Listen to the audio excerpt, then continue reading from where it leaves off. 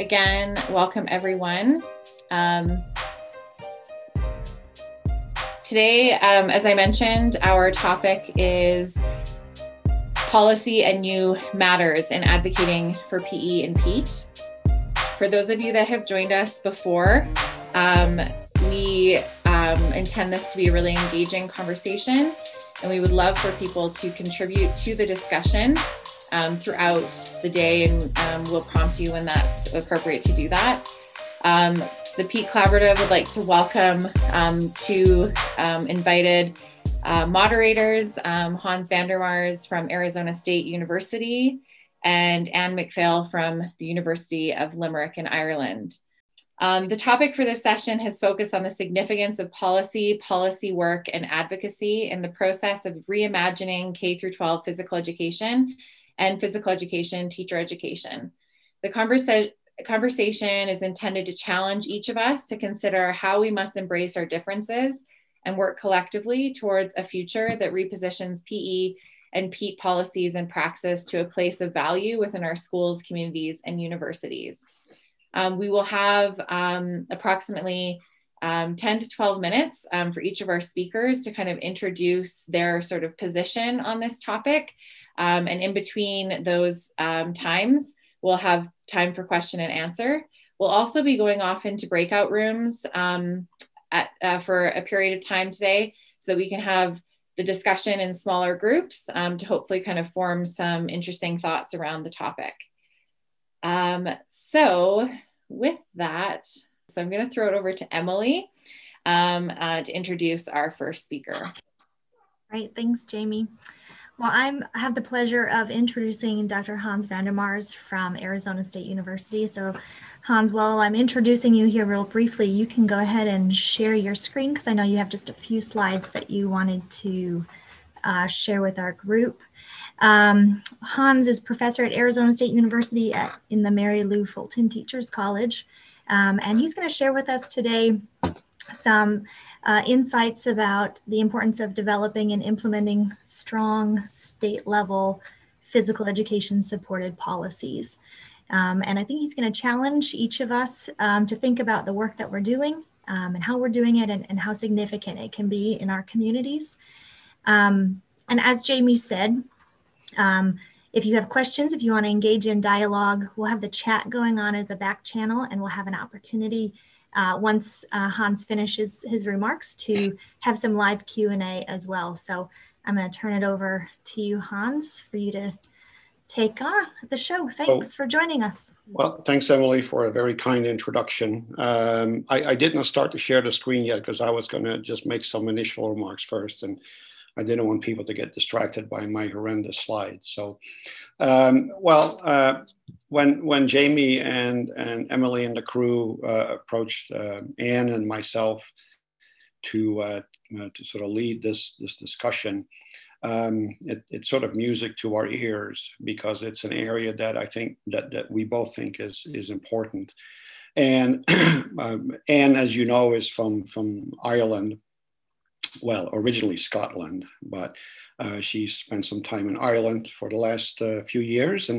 And so she is going to address advocacy. And before we get into the meat of the matter, you need to understand that I think Anne and I both agree that those two areas of policy development and advocacy go hand in hand.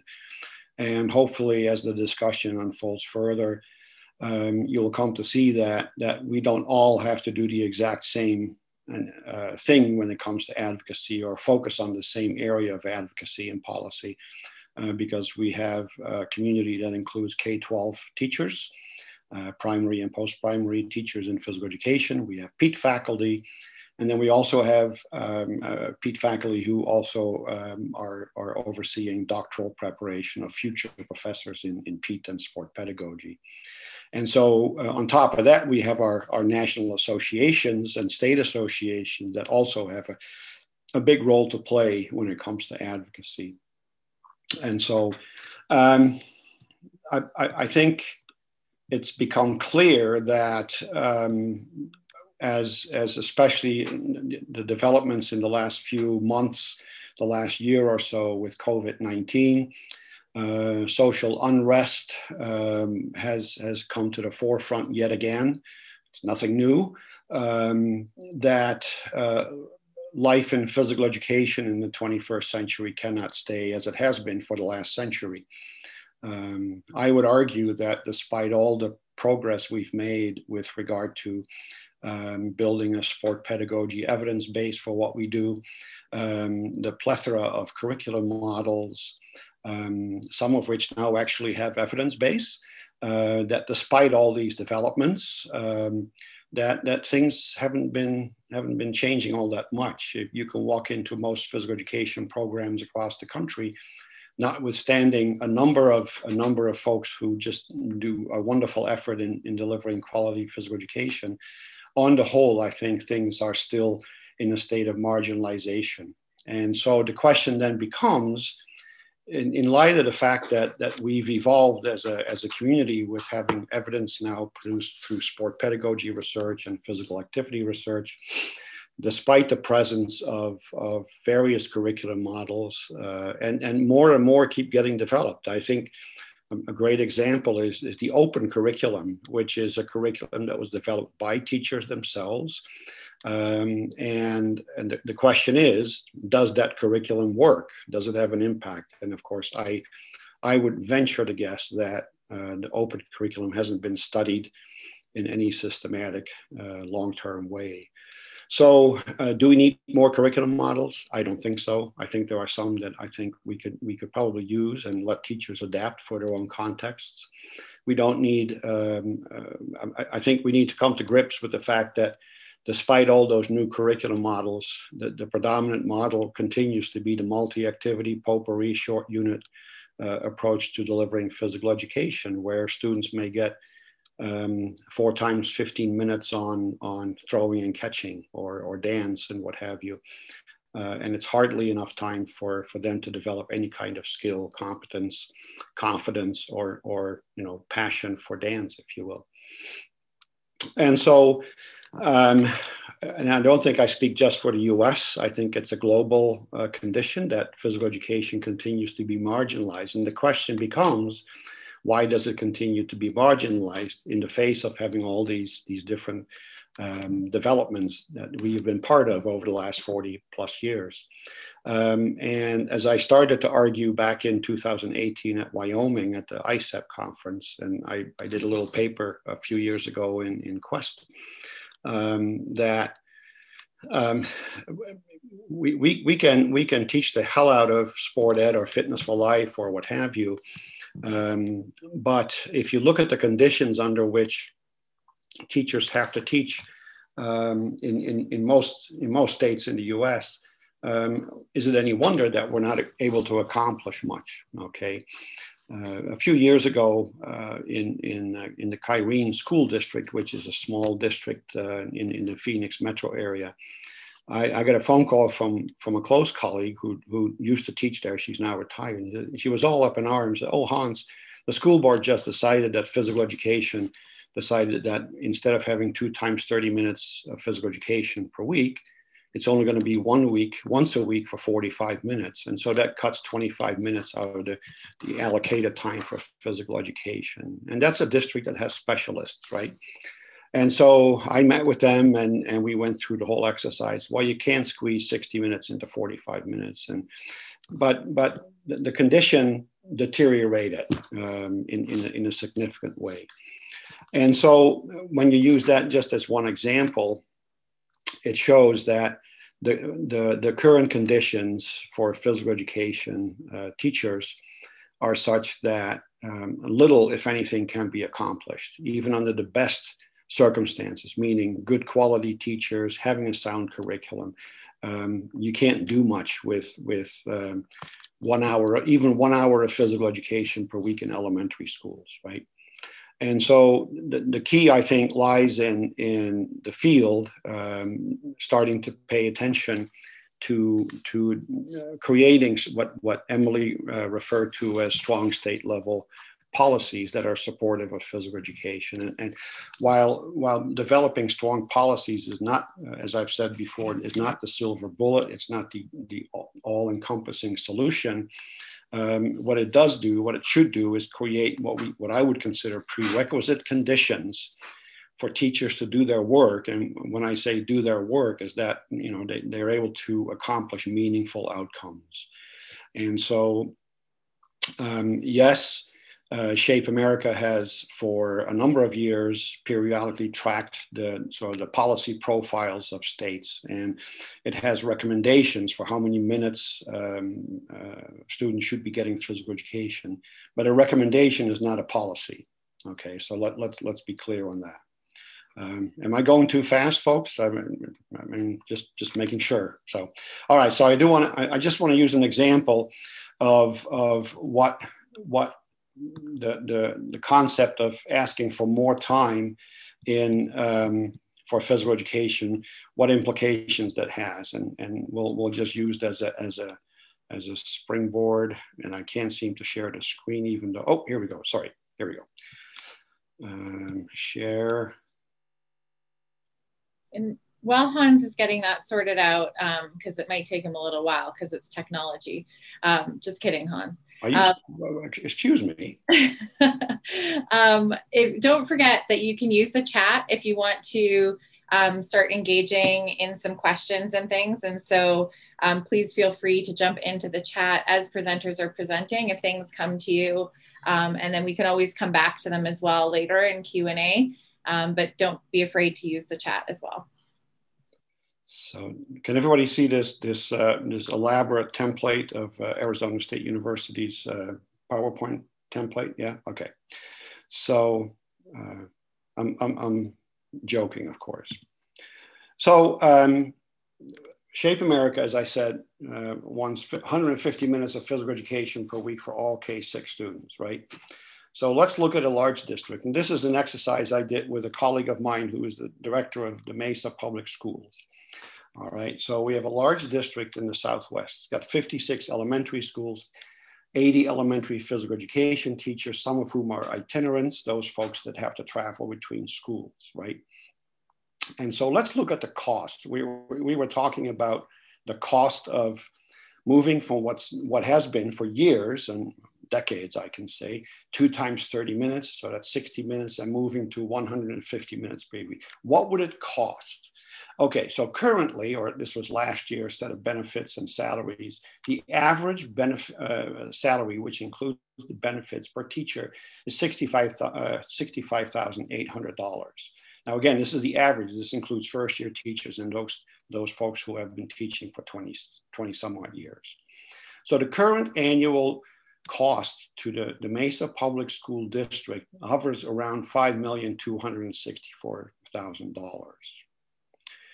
So how many additional teachers do you think we need? Well, we calculated it. If you want to stick with, if you want to move toward 150 minutes per week and have half-hour classes, it requires 162 additional teachers.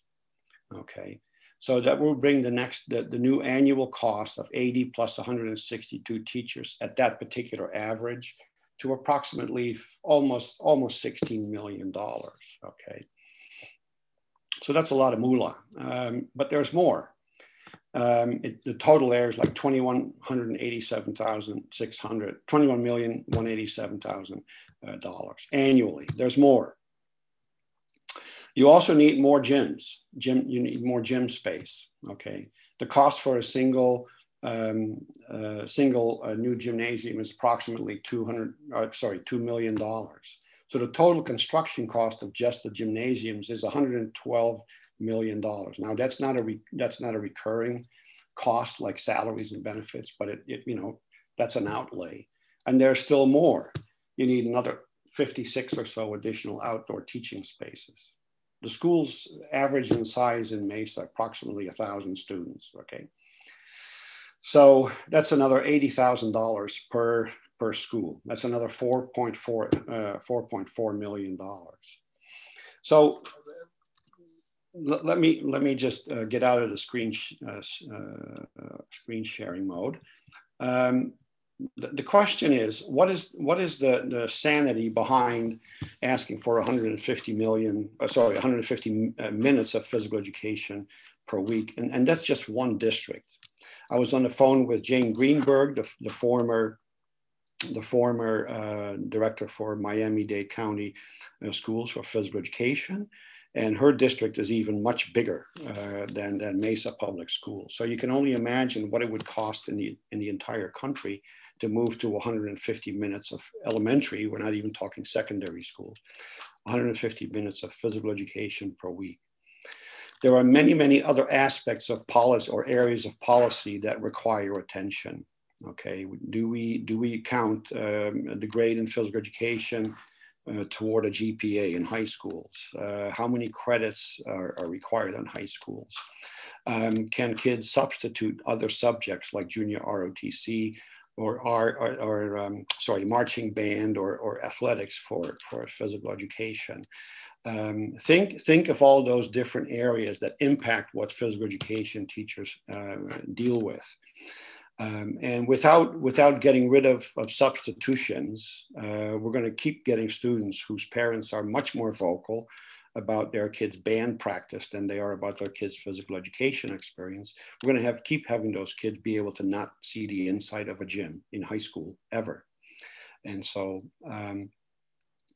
I think what we are dealing with is a level of policy neglect, as I call it, in a chapter that's being reviewed as we speak for a special issue, JTPE, that's forthcoming, together with some other old white colleagues, males. I'm teasing a little bit here, but so we're dealing with policy neglect. It wasn't always like that, by the way. In the first half of the 20th century, when physical education made its inroads into schools, there were essentially state monitors tooling around the states, checking up on what was going on in school districts and in schools for what was done in the name of physical education. In the 50s, those all pretty much disappeared, if not even earlier. And we haven't really paid attention to what's going on at the policy level, with some exceptions. For example, Judy Rink back in the 90s with Murray Mitchell and colleagues in the State Association. That's probably the shining example. And some states have stronger policies than others. But on the whole, as a nation, I think the failure to have strong supportive policies in place is probably the major concrete block that keeps us from rising above sea level and being able to breathe and thrive. And with the need for creating policy at both the school level, the district level, and the state level, we need advocacy, and we need to create capacity to do advocacy type work. And as I mentioned on the outset, we don't all have to be steaming over to the State House and the State Senate every single month to attend meetings. So we can't do it all by ourselves. But if everybody participates and becomes a player in this activity, we can start to make some inroads. But we fail to include policy content and knowledge about policy in the doctoral programs. That became clear in the analysis that people did in 2010 and 2011. It's not really addressed in any significant way in PEAT programs, so future teachers continue to basically have a pretty narrow focus on what their job is about. And why are we surprised that teachers in schools pay little attention until their job is on the line to what's happening to their program? I'll stop there because I think I've gone over time already. And I think we're opening it up for some questions. I haven't been able to keep track of the chats that are going on because I can't multitask, sorry. So open for business, open for questions. And I don't have all the answers, just so you know. Great, thanks, Hans. Yeah, we want to make sure everyone knows that they can either continue to engage in the chat, or if you have a question about something that Hans posed or experience or rebuttal that you just want to kind of share with the group, go ahead and raise your hand and we can unmute you.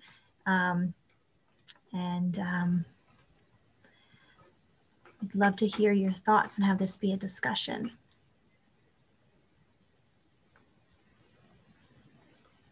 So I'll start, just kind of a little prompt here, Hans. So I know it's bigger than what you described, or what I'm going to share is a little bit smaller than what you described. But what happens when we see high quality practices in these communities and in these schools, and yet we're not, those high quality teaching experiences and learning experiences aren't supported, and we still remain marginalized within those communities? Do you think that is a policy issue?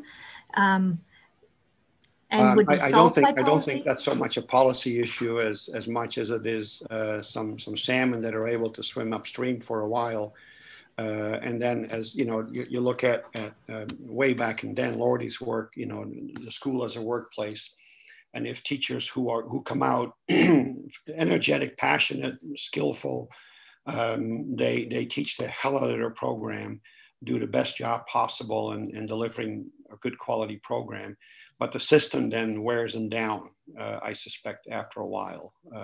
And then there are those that somehow, in the face of everything, continue to just battle away. I don't think that's a policy issue in and of itself. I think that the lack of supportive policies, the lack of those prerequisite conditions is part of the system that wears teachers down. So yes, I guess it is a policy issue from that perspective. So, because we're working in a context that's not supporting teachers in our subject. And by the way, it's the same for art, music, and social studies, and or similar, I should say. Yeah, thanks. But Hans, in the chat, there was a question around the various roles that might be played, as in not everyone needs to go to the State House on a daily basis. So what might people do in support of policy work within those? Yeah, I noticed that's one of my partners in crime, Murray Mitchell.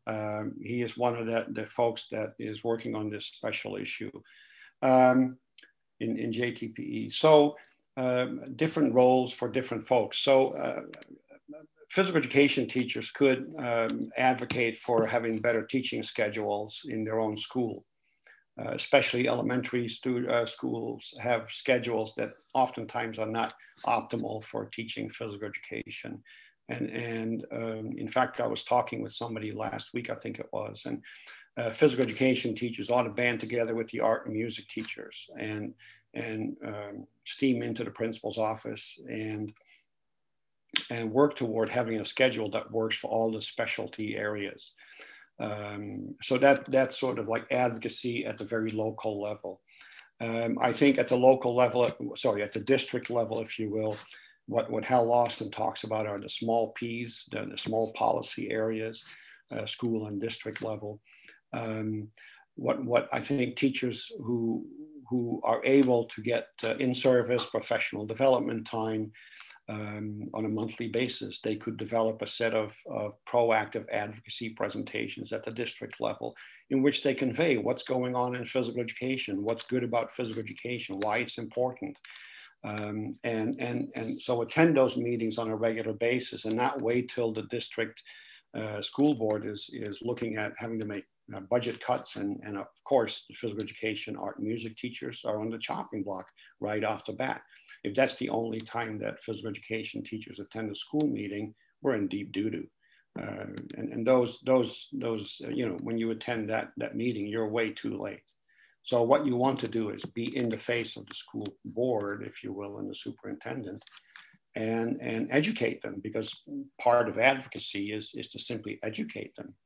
Principals are not by definition anti-physical education. School board members are not by definition anti-physical education. It's just that they just don't know, and they need to be educated.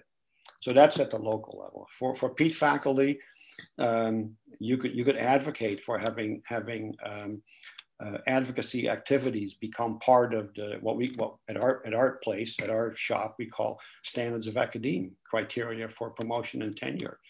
No one seems to want to do much advocacy work in higher education because it's not rewarded. You know, you have to spend some time doing advocacy work at the campus level, at the state level. It's time consuming, it takes forever, it's hard work, it's slow, lots of steps forward followed by steps backwards. But if that work is part of how you're going to get rewarded for tenure and promotion, then I think you're going to start to see some people be more willing to engage in what essentially is educating others. So that's one example. And of course, I'm privileged in the sense that I've been tenured for a little while, and so I don't have to worry too much about having 25 publications, as is the norm these days, it seems, on an annual basis. I mean, if I get another publication, and you know, that's great, but it's not that important to me at this point. So I can spend some more time going to the state legislature. And of course, once I retire in a couple of years, I'll have all the time in the world and stuff. No, I'm kidding. And so Peat faculty can engage at the campus level as well as the state level. National associations, and I know anyone who is the Shape America board member, Jamie, is probably going to kill me. But I think spending money on getting people to fly into Reston or DC every year to go and speak on the Hill with, you know, have a photo op with U.S. senators and congressmen, I think is a total waste of time. Excuse me, sorry, but policy happens at the state level. It doesn't happen in DC.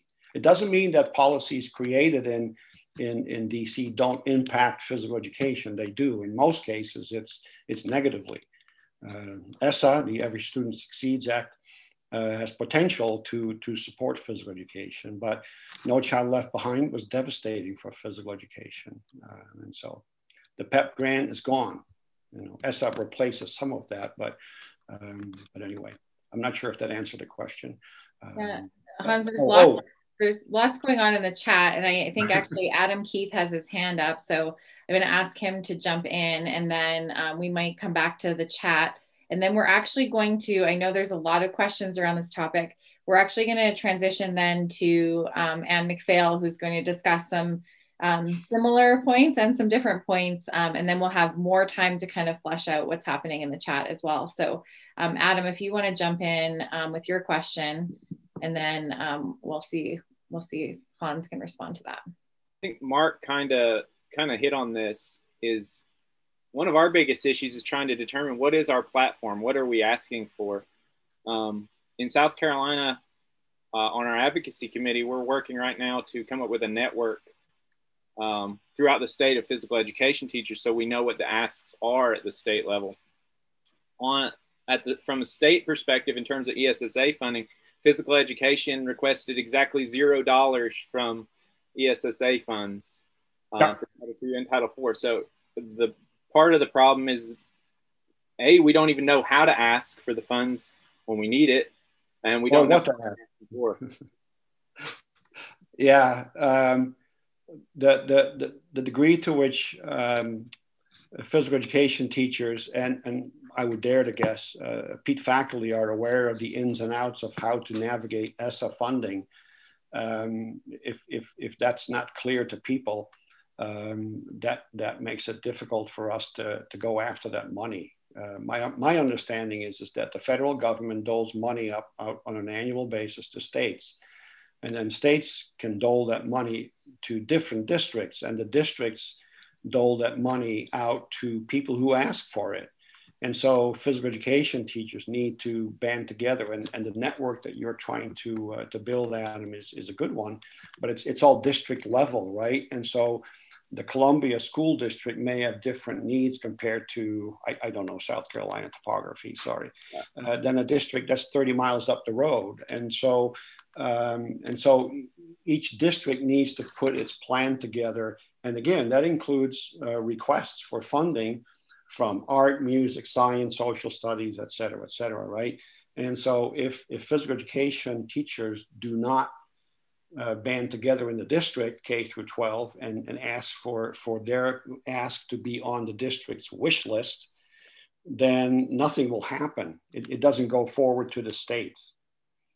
So that is a problem. And that's where, for example, state conferences might be a way to start spreading the word about how to go after money from ESSA. And again, that's just one way of doing that. State journals might have people that are willing to write an article in the state journal about how to go after ESSA money. I'm not sure if that answers your question, Adam, but. Yeah, Marty, did you want to jump in? I think you had your thumbs up earlier, so I'll unmute you if you'd like to jump in. Oh. So there we go. I think the Zoom is a little slow today. Oh, we still can't hear you. Oh, now we can. Go ahead. Thank you, Jamie. So I don't want to take too much time. I just wanted to echo a couple of things and reinforce what Hans is saying. I put some of the work in the chat. So I sit in policy roles. I'm the policy chair for the Baltimore City Board of School Commissioners, which is our local school board. I sit as the policy chair for the Council of Urban Boards of Education, which is it's a subdivision of the National School Boards Association. I was just able, at our local school board conference, we did an entire panel session on the importance of arts and physical education in addressing the whole child. So to kind of counter this narrative on social workers and psychologists. So it's true, all politics is local. Get to know your school board. They want to know you. Invite them to your campus. You can, as university faculty, you can go straight to the school board and say, we're doing this health fair, we're doing this, bring them to your campus. School board members make fear-based decisions. They're scared that kids aren't going to be able to read, and they have no information that says anything other than if they can't read, they should read more. Mm-hmm. So we have to fill in those gaps and tell them that actually reading more is not going to help, but getting them the opportunity to be a whole child helps. And to that, so I wholeheartedly agree on Advocacy Day. I've always thought it was a colossal challenge to a budget. But one more thing that Hans said that I want to reinforce is he said you should jump into this full steam ahead. And that is STEAM, STEAM subscript 2, which means science, technology, engineering, the arts, math, and movement. And if we can get the arts folks to adopt STEAM subscript 2 along with us, we'll have more leverage, more voices in understanding the need for advocacy for our programs. And lastly, as we start to cut programs, one policy that every district has is a federally mandated wellness policy that the FDA requires that you have if you have subsidized meals.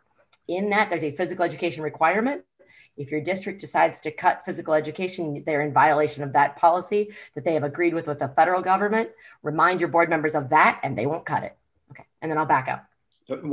Sorry, if I can jump in, one of the problems is that, and Martha's comment triggered a thought, is that, and I'm not saying that's what she did with her colleagues, but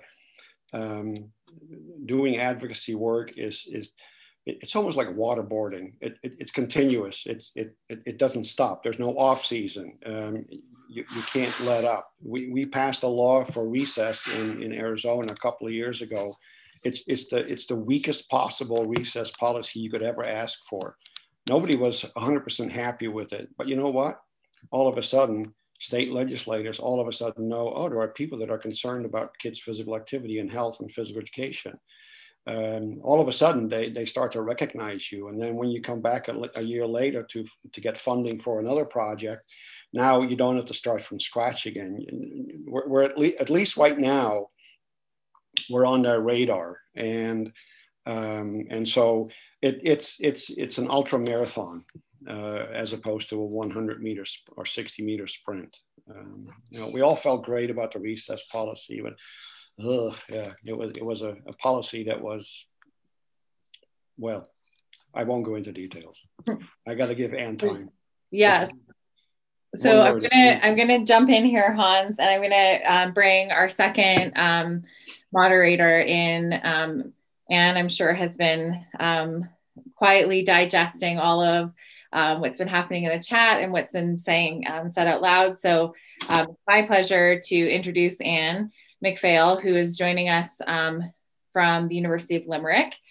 She has been at in the Department of Physical Education and Sports Sciences since 2002, I believe, and has been recently been involved in editing a book that she can talk a little bit about as well, which was sort of the impetus for us asking her to come on with this topic as well. And so, Anne, I will throw it over to you for your comments and thoughts. And folks, please still continue to engage in the chat, and we will come back to that at some point.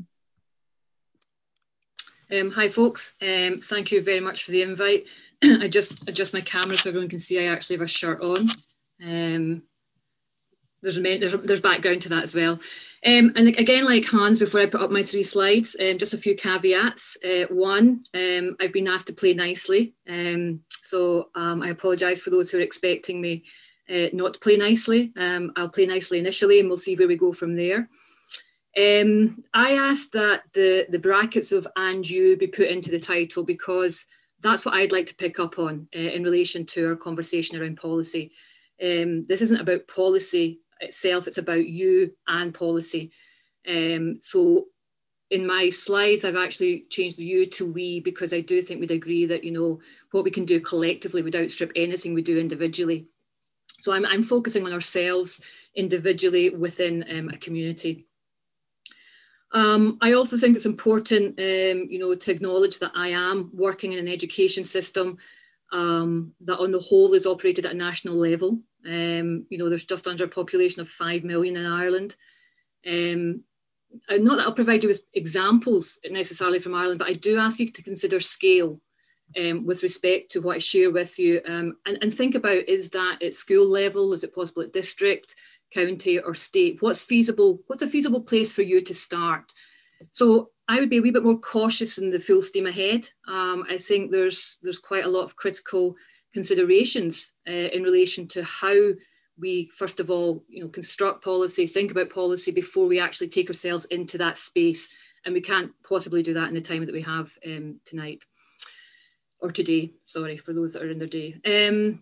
So I have 3 slides. I'm going to start with where we're coming from, then move to where do we reside, and then a 3rd slide on where might we go and what can we do in that space.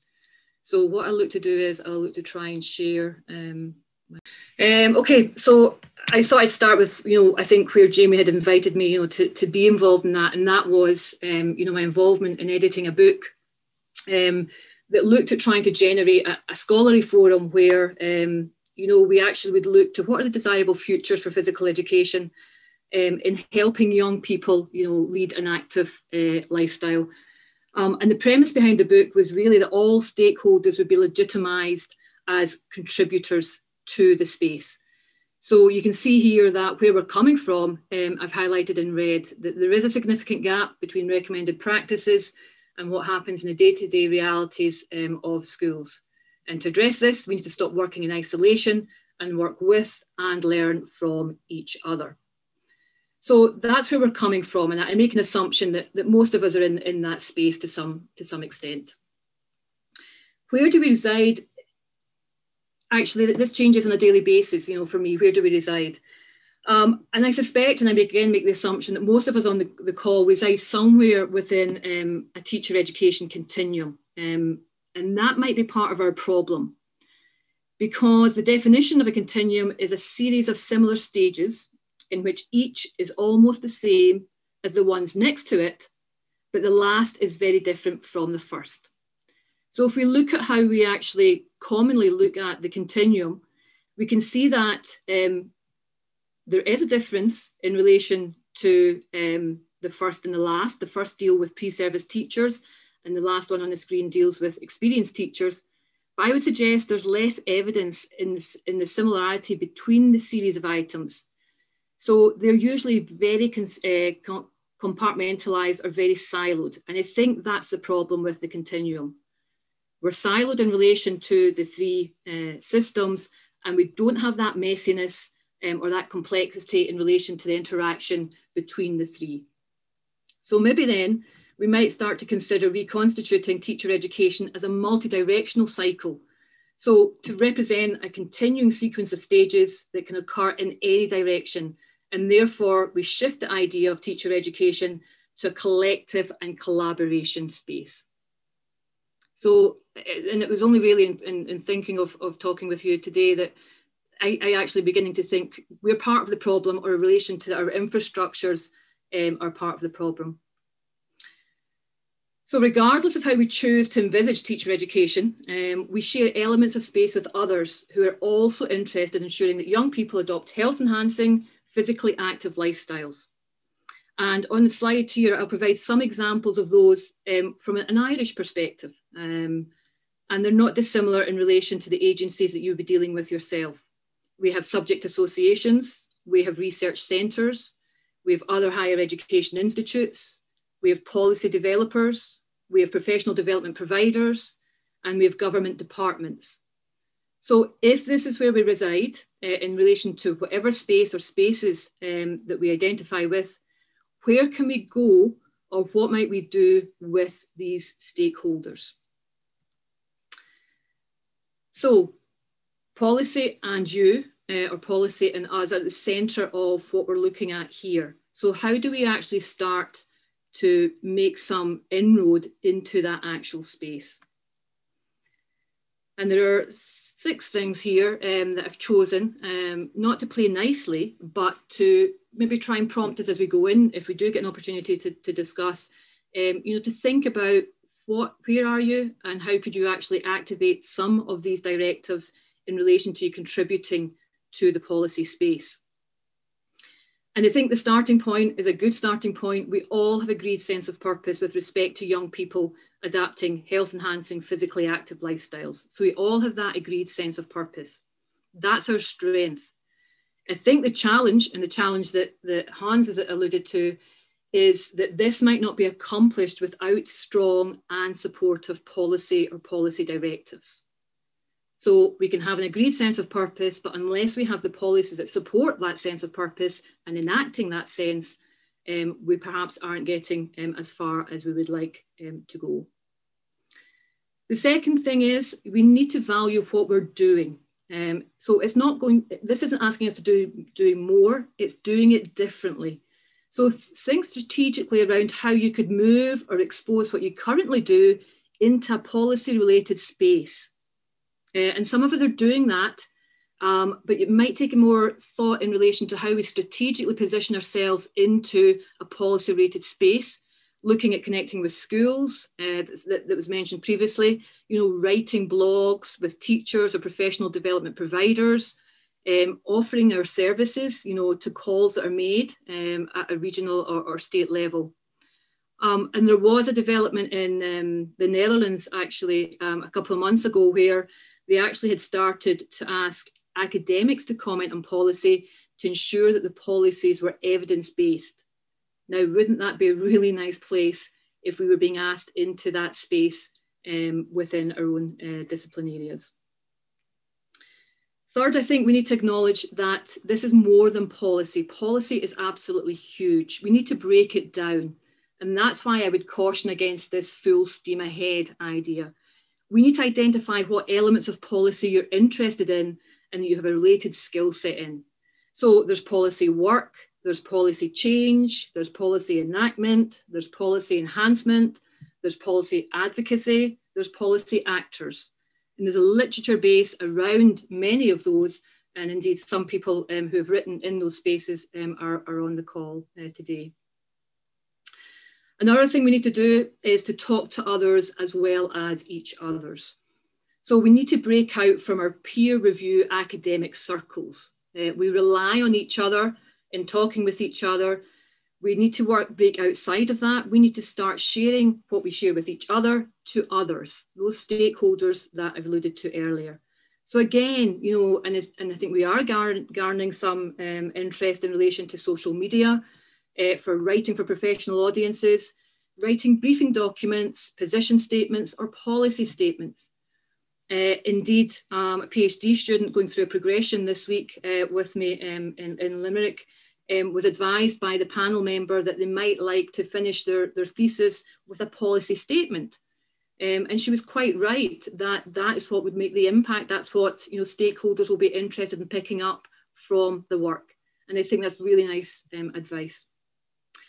Capacity building, working with a stakeholder in the first instance who has a vested interest in improving physical education provision. So for example, you could start with a school-university partnership or a professional learning community, and then gain the interest and momentum with that small group, and then invite others to the party. So again, this caution against full steam ahead. You need to build up that momentum. And I think finally is the capacity, and probably most importantly, and I'll finish on this point, is the capacity to learn with and from each other.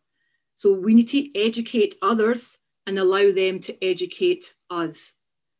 Some of the most recent work I've done with colleagues outside of Peat have been the most rewarding that I have done in my career to date.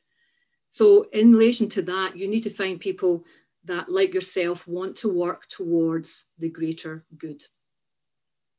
And I'll leave it there.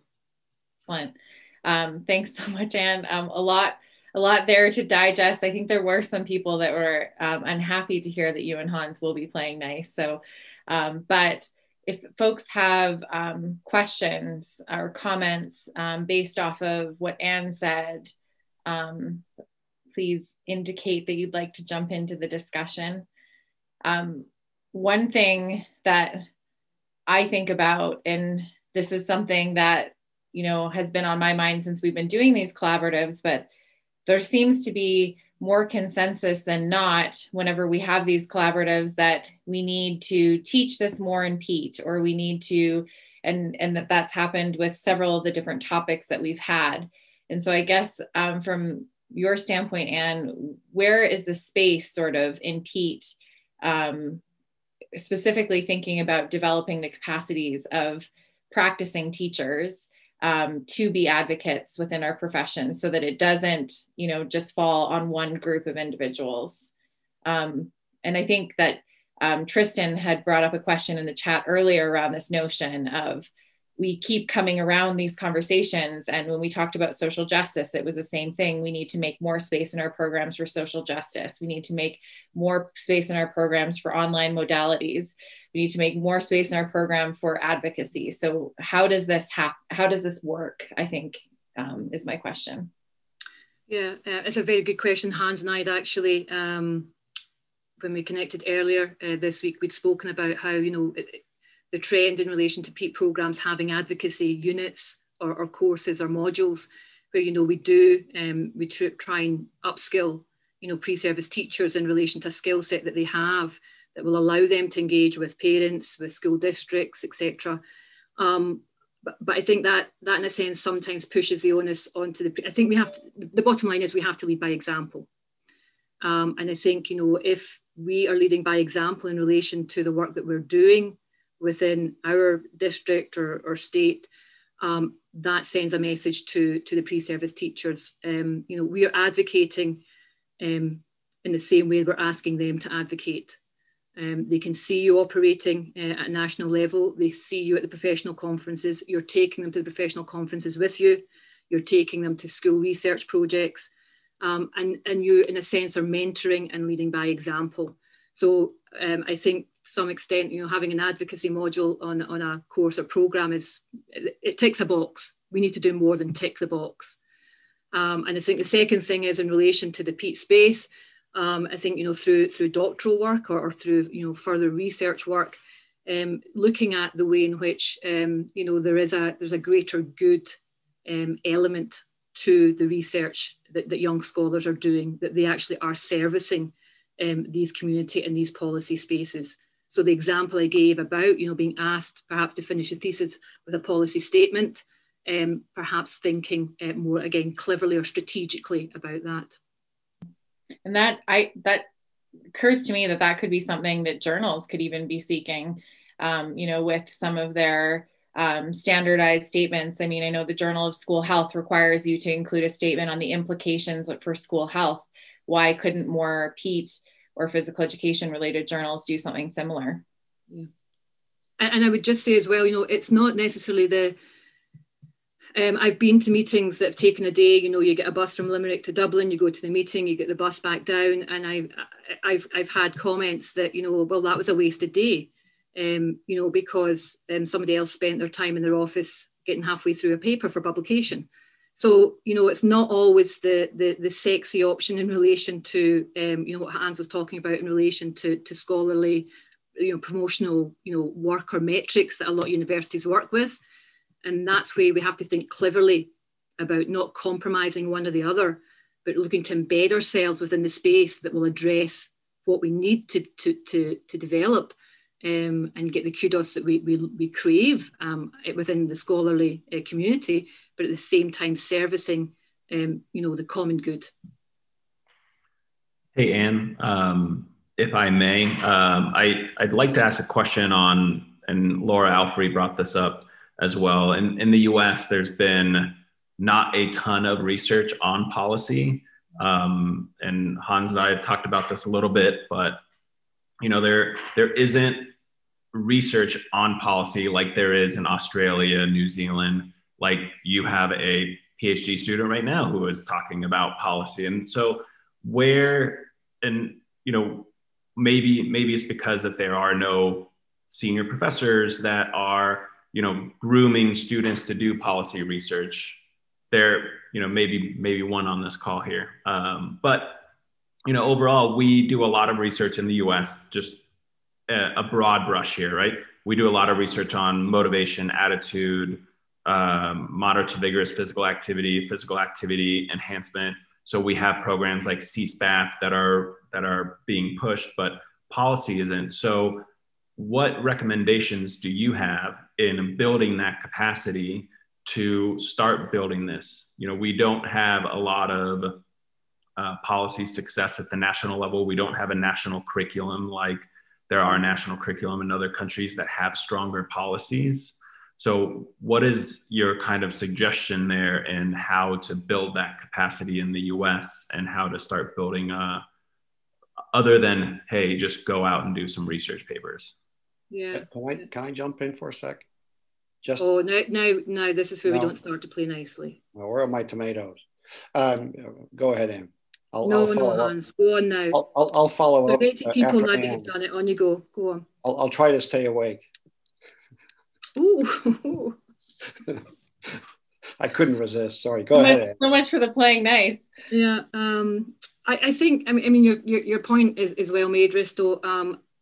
But when you actually look at the literature that is being published in the policy space within our own field, a lot of it is about a lot of it is the politics of policy or the power of policy, and less so about the practice of policy. So you might cut yourself some slack in relation to you know, the country comparison.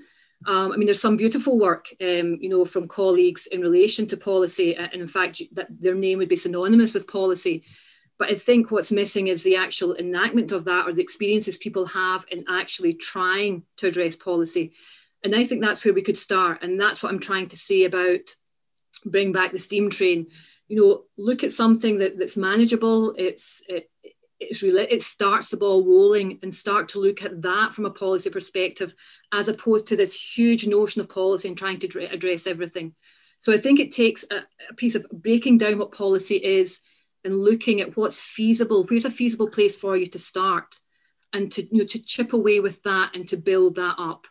And I think in a lot of, you know, our discipline area, across a lot of, you know, colleagues, I think if you said Laura Alfrey, she is on the call, you know, Laura and Justin, they're working policy actors, you know, with teachers. That's a really nice place to start, because I don't doubt most of us are or should be, keep playing nicely, are in schools working with teachers, you know. So it's a case of not necessarily doing again more, but doing what we do differently. So it's looking at a policy lens, Risto.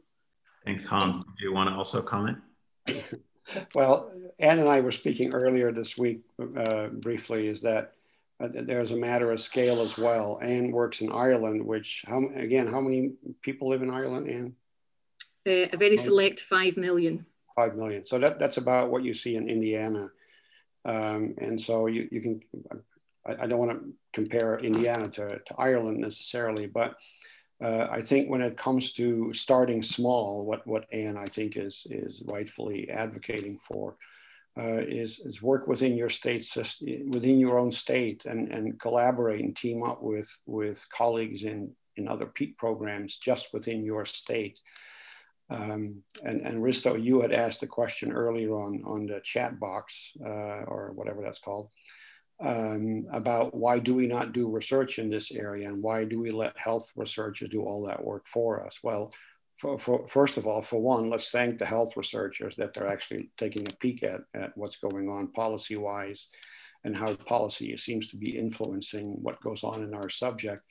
But the reason we're not doing that research is because there are so few. I will only speak for the US. I know that in other countries, there are other people who are engaged in doing policy research and whatnot.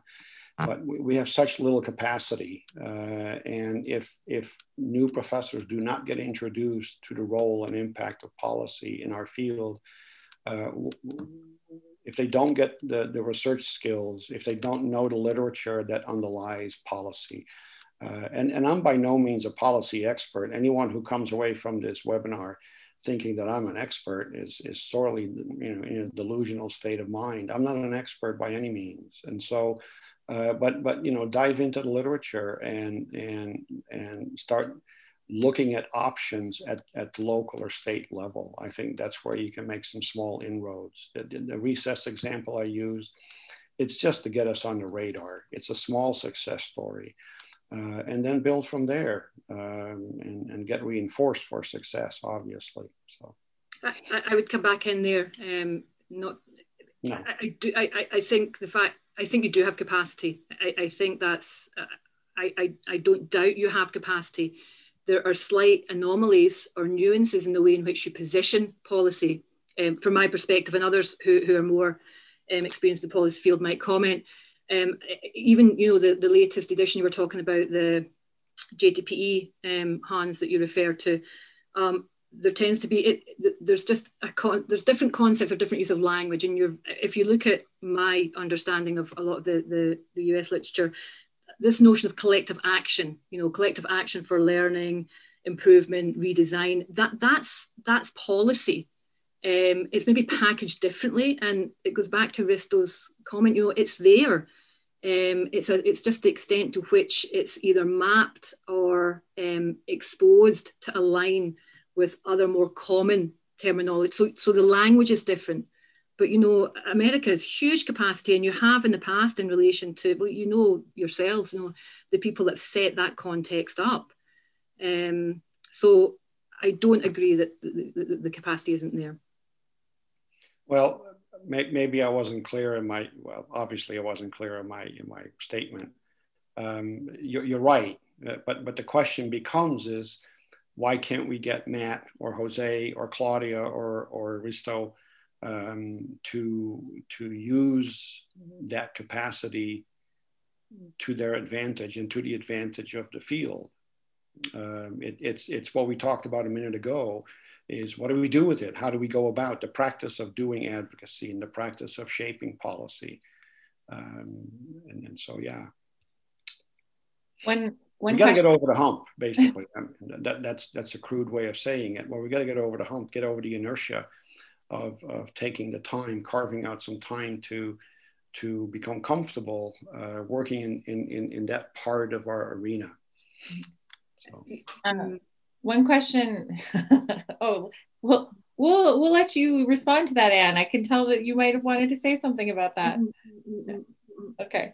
Rhonda, I think, had a question. And then I think at some point coming back to Steve McGinley's question in the chat around this notion of multi-sectoral approach and, how do we sort of get there, what relationships are effective and why, and the collective piece. But Rhonda, I'll ask you to unmute here and you can jump in if you wanted to ask your question. There we go. Thank you so much. Wonderful session, very informative from both of you. When the session started today, Hans and Anne, you both have mentioned like curriculum models. One of the elements that I enjoy being a teacher trainer is to talk with wonderful people like yourself when we use things like sport education, common terminology. And I have found, because I work with quite a few countries, especially in Europe, that the policy, those folks seem to have models. And I've never been able to bring that idea back to my own faculty and talking about a policy model. So in the chat, I just said, if either of you had a very basic one, even if it was something not totally related to some of our concerns, it would be enormously helpful, because I think I need to do some serious reading about policy models, because I know that's my limitation. So thank you for either responding.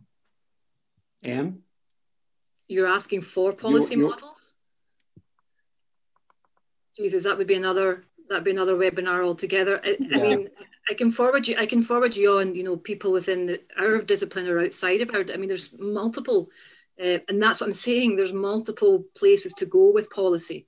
So I can send you, I mean, you know, the work of Stephen Ball would be the first place I would have you start, but that's huge.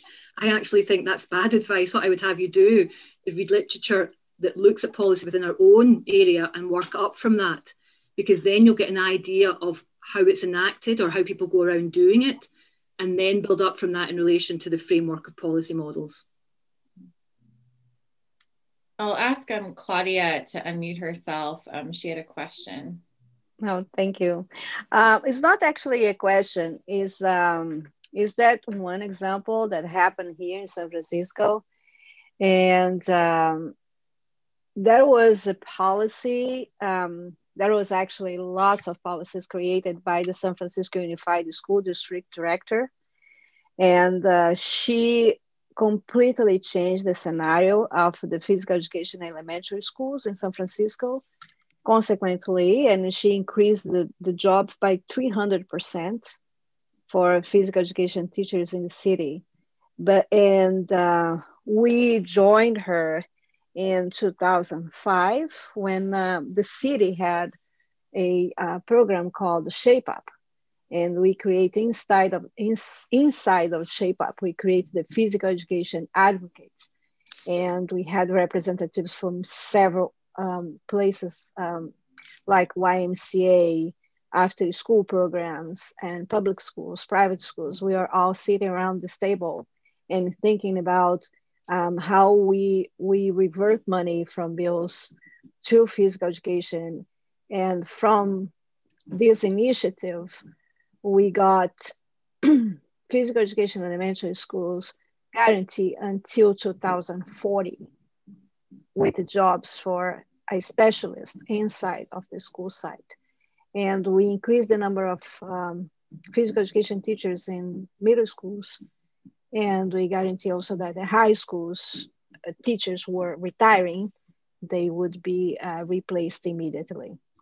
But it was an effort of the university, San Francisco State, UCSF, that was the, in Berkeley, the public health department, at that time, UCSF public health department, I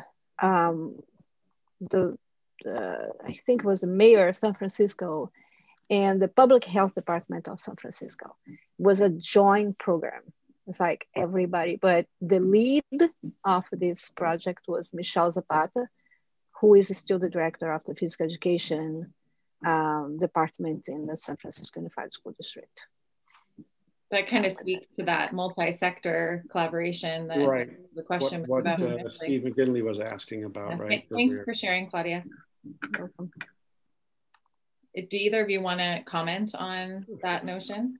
No, well, what I can say is that as Jamie rightfully know, that this ties into Steve McGinley's question earlier at about 2:35.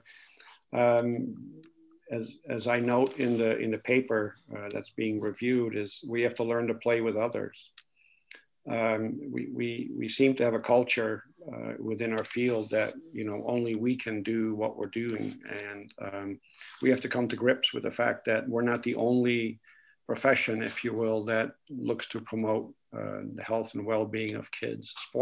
Sport, the fitness area, the dance area, recreation programs, as Claudia mentioned a minute ago, there are all these other agencies and groups that have similar interests, and once you start recognizing that, I think you get into a much stronger position to create the sort of conditions for what Claudia mentioned, what was accomplished in San Francisco. And so it's being able to play with others. And, you know, we're not the only ones who know what we're talking about. And so. Other comments, Anne or Hans? There has been some great engagement in the chat. So I really look forward to Risto's blog that's going to summarize the chat. But I think, you know, the notion, Risto mentioned this idea of that we often make the mistake of saying, well, we can't compare Ireland to the US and these types of things, because I think at the base of it, there's a common thread throughout. And so I think that that's something that's important to mention. So is there any other questions or comments? Anne, go ahead. Yeah, I would go back to, you know, I mean, Risto's comment and just what you've paraphrased there, you know, and I stand by there's a certain level of leadership that's needed, you know, and it's still back to this, you know, practice what you preach, you know, if you want to see this in a reality. And I don't know, again, if she's on the call, but, you know, Jenna LaRusso from Western University, her PhD is an exceptional read around the area of leadership as disciplinary stewardship. And that would give you an insight in relation to, you know, so-called experts, you know, in our related space, in our community, and how they go around, you know, leading or advocating for the subject. So I think it would be it's a very timely read and a fascinating read for people to get an idea of perhaps, you know, who you're dealing with in that space in relation to leaders or experts. What are their thoughts around this? So the one thing that I would maybe just ask, if each of you could sort of in a concise, you know, 60 to 90 seconds, kind of your charge. I mean, we never intend these sessions to be an all-encompassing, let's solve the problem, but really a place for us to start the conversation. And so if each of you could think of sort of what your challenge to us as PEAT faculty, PEAT professionals might be within this space, and then we'll close for today after those comments. So whoever would like to go first. So the challenge for the US crowd on this call, I would see as what has been mentioned a few times now throughout the session is to delve into the literature and to start thinking about literature specific to policy. There's so much out there. I'm only on step 1 out of 1,200 steps as far as getting to know the literature myself. But in addition to diving into the literature, just start thinking in terms of what you can do in your context, meaning your physical education, teacher education program.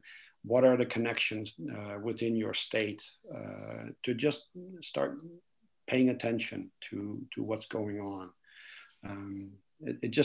Policy in the US, the more I talk to people and colleagues across the country, I mean, look at the programs that shape America. How much of the convention content has been devoted to policy development, advocacy, et cetera, et cetera. Very little. Somebody could do an analysis on that and get a publication out of it, actually. But start paying attention to what's going on around us. And so that would be my suggestion, just to get started. Work at the state level. And how about you? Probably not dissimilar, you know, in the third slide. I think the more than policy piece for me, that, you know, you need to break down policy and find a starting point for you, whether it's enactment, advocacy, you know, briefing documents. You need to find something that interests you and that you have a skill set that you can contribute to, and then seek out, you know, others and start small, gain momentum from that. And log that as you go. You know, that's a story in itself. You know, we don't have to wait for the end point for the policy enactment. There's a story to be told in relation to how you go about this. And that might address, perhaps some of Risto's comment in relation, about getting the exposure from a US perspective on that. Excellent. Well, thank you so much to both Hans and Anne for joining us and for lending their perspective to this topic that we could probably have an entire year of Peat Collaborative series on because it's so big. And so as both of our speakers said, a great place to start. And I want to remind everyone of the next Peat Collaborative, which is going to be December 10th, 2020 at 4 p.m. Eastern. We will be using the same Zoom link. So feel free to share with doc students, interested practitioners. We'd love to have more folks, more voices on lending themselves to the conversation. If you were only able to join us for part, this will be put into a podcast on Risto's Playing with Research in Health and Physical Education podcast in the coming days. And so again, just thank you to everyone for joining and for taking the time out of your day. It's always really exciting for me and our the group, the organizing group, to see so many people coming together in this space. And so we're very appreciative for your time, and thank you all so much.